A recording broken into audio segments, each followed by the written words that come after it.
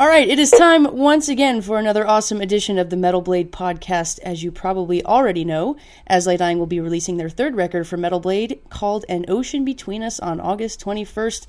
And let me tell you, it is awesome, awesome, awesome. And joining us here today will be Nick, guitarist for As I Dying, who's just about to head out to the East Coast to pick up with the Warped Tour. So are you in the middle of packing? And what essentials are you bringing with you on this tour? Well, actually, I haven't really put much thought into it. We leave in, I think it's 3 days, and I haven't even thought about packing yet. Usually I get that taken care of the night before or the morning before the flight. Nice. So you just kind of do laundry and then throw it all into a suitcase and hope for the best? Yeah.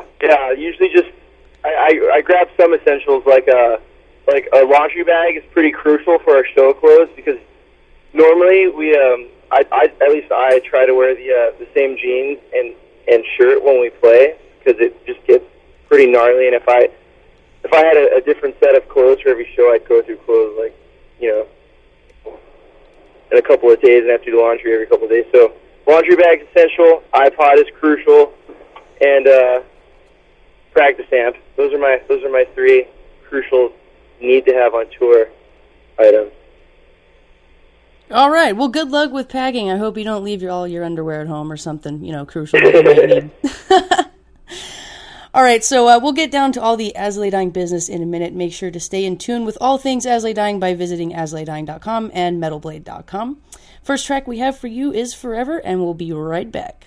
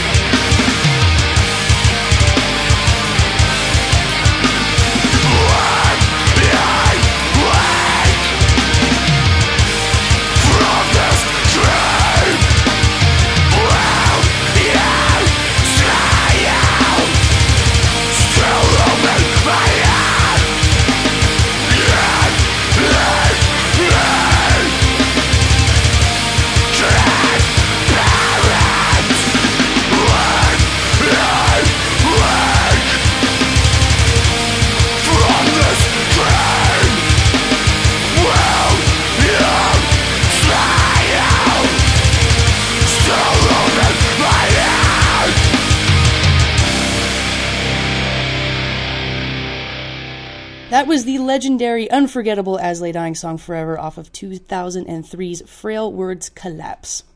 So, Nick, let's go back to your beginning in the band. When did you join up with these guys? Did they contact you or vice versa? It was actually definitely a twist of fate, I would say. I had known As Lay Dying back in like 2000 and 2001. I've known them since then. When they were starting out, they were on Pluto Records before they were on Metal Blade Records, and I was in a band that was on that indie label as well. And we had actually put records out on that label together, and we also had toured before. And normally when you tour with dudes, you end up befriending them, and I particularly ended up befriending these guys. And as luck and chance would have it, I guess, right when my band broke up, As Lay Dying lost a guitar player, and also conveniently enough, they were playing the town I lived in, which is in like Dallas-Fort Worth area. They were playing in Dallas. So I went just to say hello to the guys and see how they're doing, and lo and behold, they're missing a guitar player. So they're like, "Dude, you want to come out for a tour and just help us out for a little bit?" And so I did, and it was really fun, and we both enjoyed it. So I've been in the band ever since. Male bonding at its best. Yeah.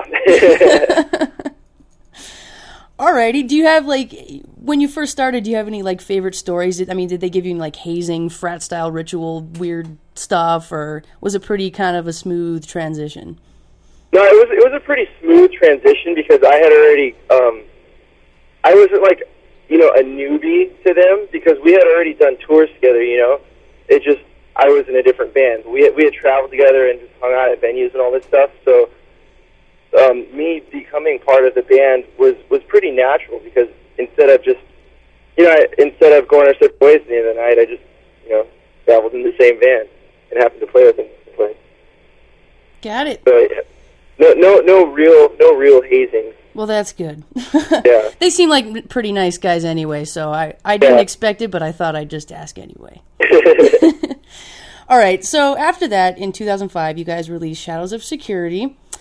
Shadows Are Security, my bad. Sold a ton of records, toured the world. Oh, this is hard today. So what I want to do is a little word association type thing. So I want you to give me your first reaction to the following tours and shows that you did in no more than 10 words each. And it's going to be totally fun, so bear with me. Okay, sweet. All right, so I'm going to say something, and you give me your first reaction. All right. Okay. Taste of Chaos, go. Kind of awkward, but really sweet. Headlining spot on Sounds of the Underground.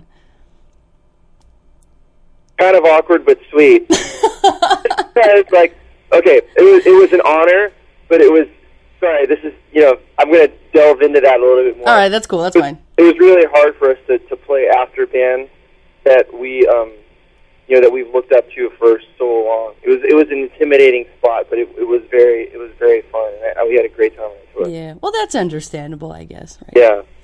Ozfest. Insanely hot, really, really fun. Playing Australia. Really?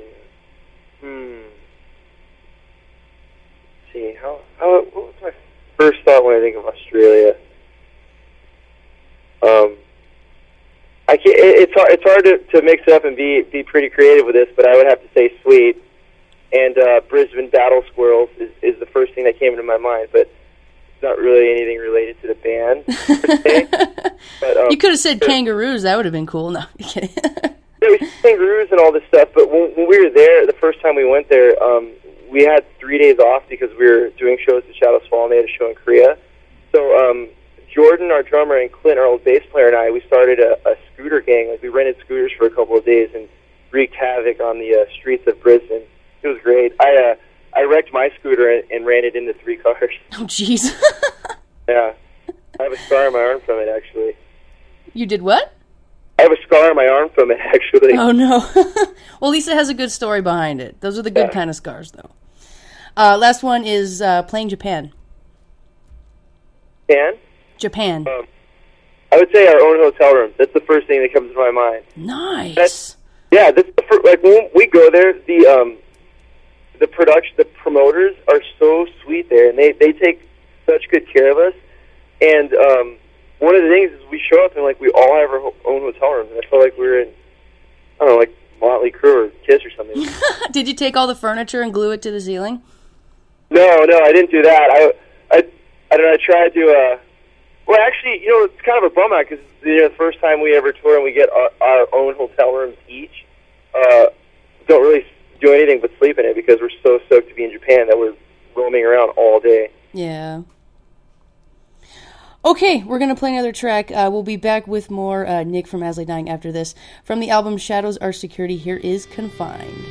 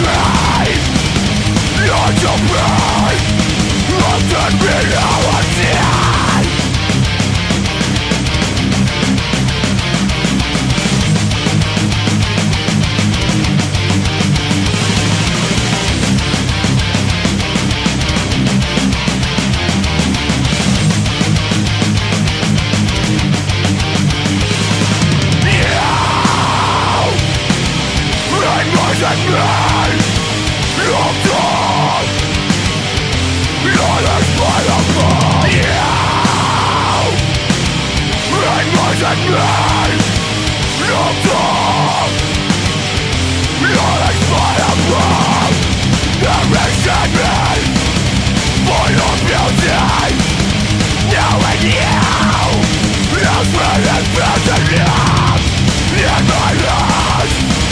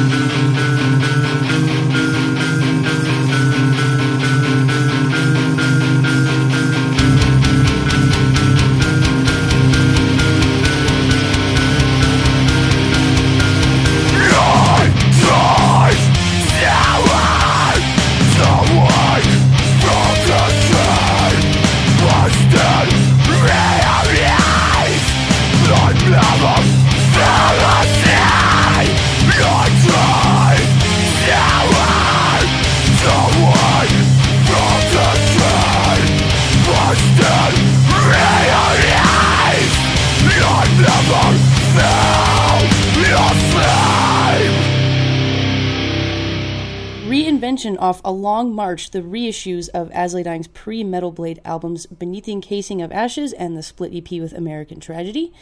And along the reissue line, do you have any favorite reissues as of late? Favorite reissues? Just anything in general? Anything in general. I can't actually think of anything. Like, I've been living in my own kind of bubble for the past, I'd say 7 or 8 months, because all we've been concentrating on is the album, you know? Yeah. And then now that's over with, and I'm finally like starting to enjoy listening to other music. And crawling back out to the surface again. Yeah, come back up. I'm like, what's going on? Yeah. I can't really think of anything that's old that has come back out that I've been like stoked on. I've just been stoked on new stuff recently. Yeah. Well, that'll perfectly lead me to my next question. I know you're like a huge music fan of all genres, and this is probably the most non-metal thing to say in an As Lay Dying podcast, but you are actually the person that got me into Cat Power. Oh man, no! Yeah. The cat is out of the bag. Literally. But I want you. Well, along those lines, is there anybody new that you're totally stoked on, reissue or not reissue? Just anyone that you're listening to these days. Well, on a side note, I'm really stoked that you got into Cat Power. She's amazing. I love her. And absolutely.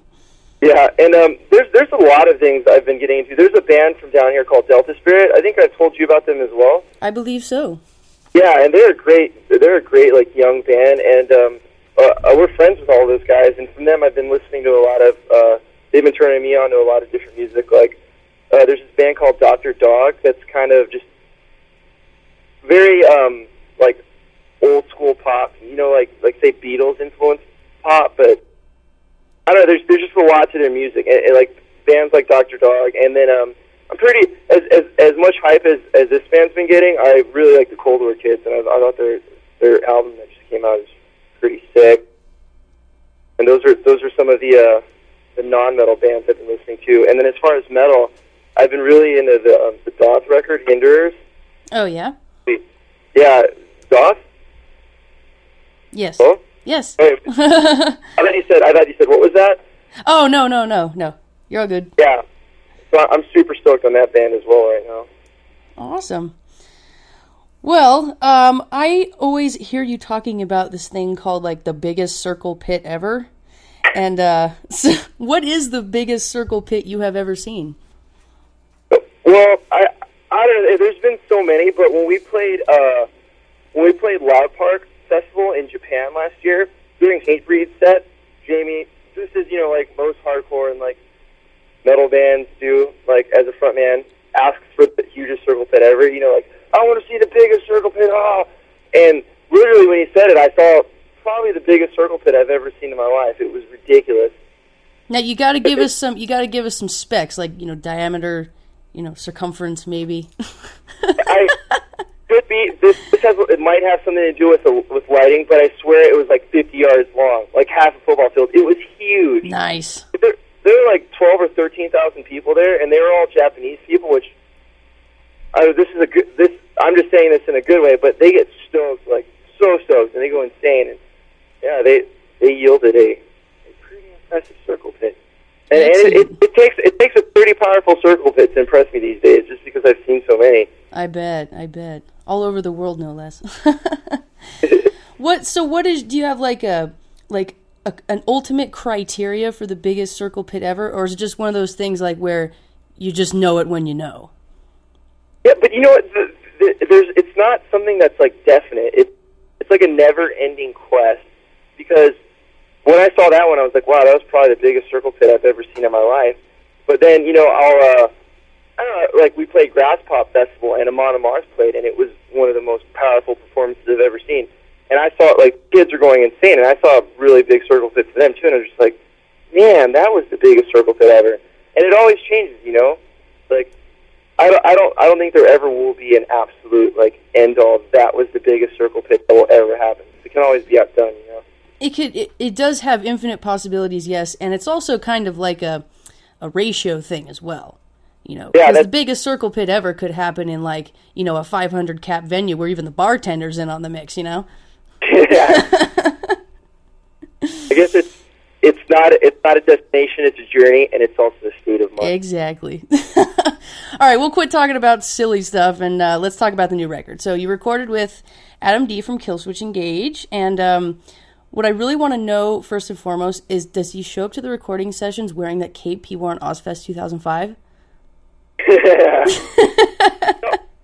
Well, Adam kept it pretty serious from the get-go. Like, when we started recording the album, we did drums first, and it was at this studio that was, kind of in our area and about 20 minutes from where Adam was staying, and he would show up every day with, a nice pair of jeans and his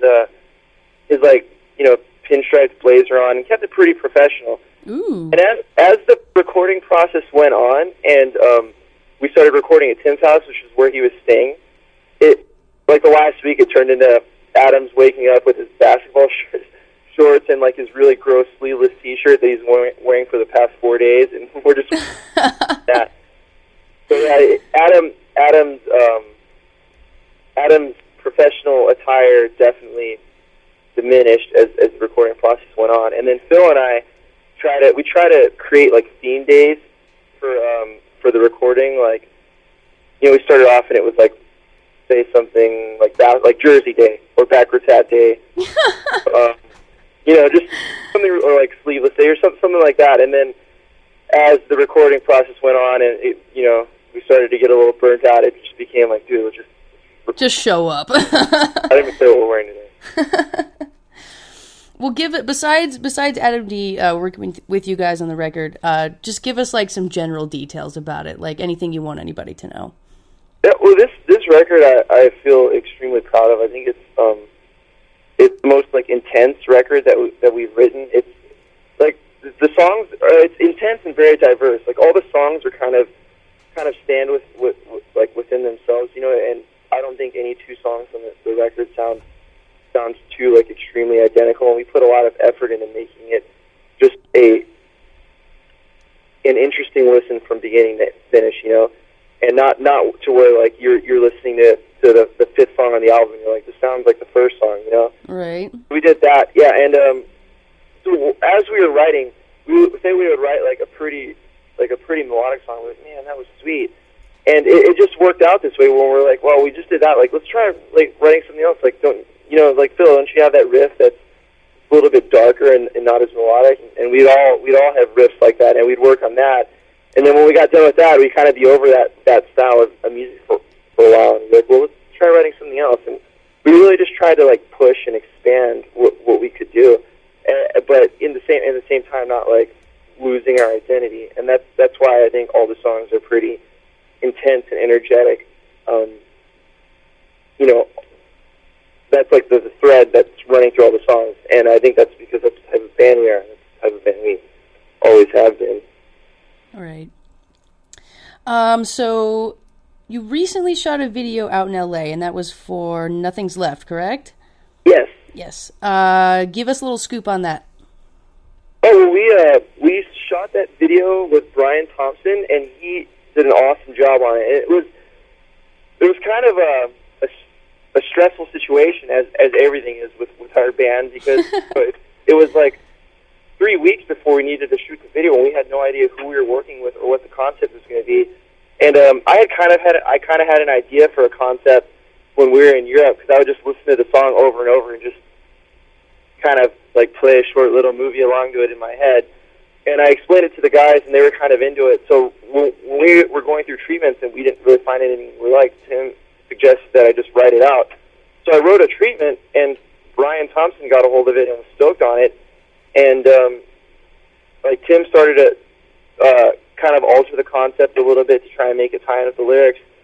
And through a bunch of compromising on individual ends, we all came to a point where we were incredibly stoked on it.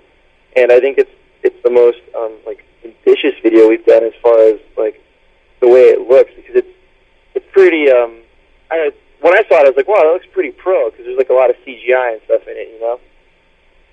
I have seen it actually, and it's pretty amazing. It's very, very well done. I can't wait for everybody else to see it. Oh, cool, sweet. Well, thanks. Yeah, so everybody keep an eye on As Lay Dying's and Metal Blade's MySpace pages and websites for it, and of course Headbangers Ball and all that as well. But that won't be for another couple of weeks, but everyone else will just have to wait. So, okay, we're going to wrap this up. You guys are on Warped Tour for most of August, so everybody make sure to go catch them then. Take us out of here in style. Tell everybody out there some final words. Thank you, everyone who listens to this, and hopefully we'll see you at Warped Tour. You should definitely come, because we're going to be kicking out a new jam, and it's going to be brutal and awesome. So we'll see you there, hopefully. All right. And we're going to leave you with a track from the brand new record, An Ocean Between Us. Make sure to pick it up on August 21st. This is Within Destruction. Thank you so much, Nick, and we will see you soon.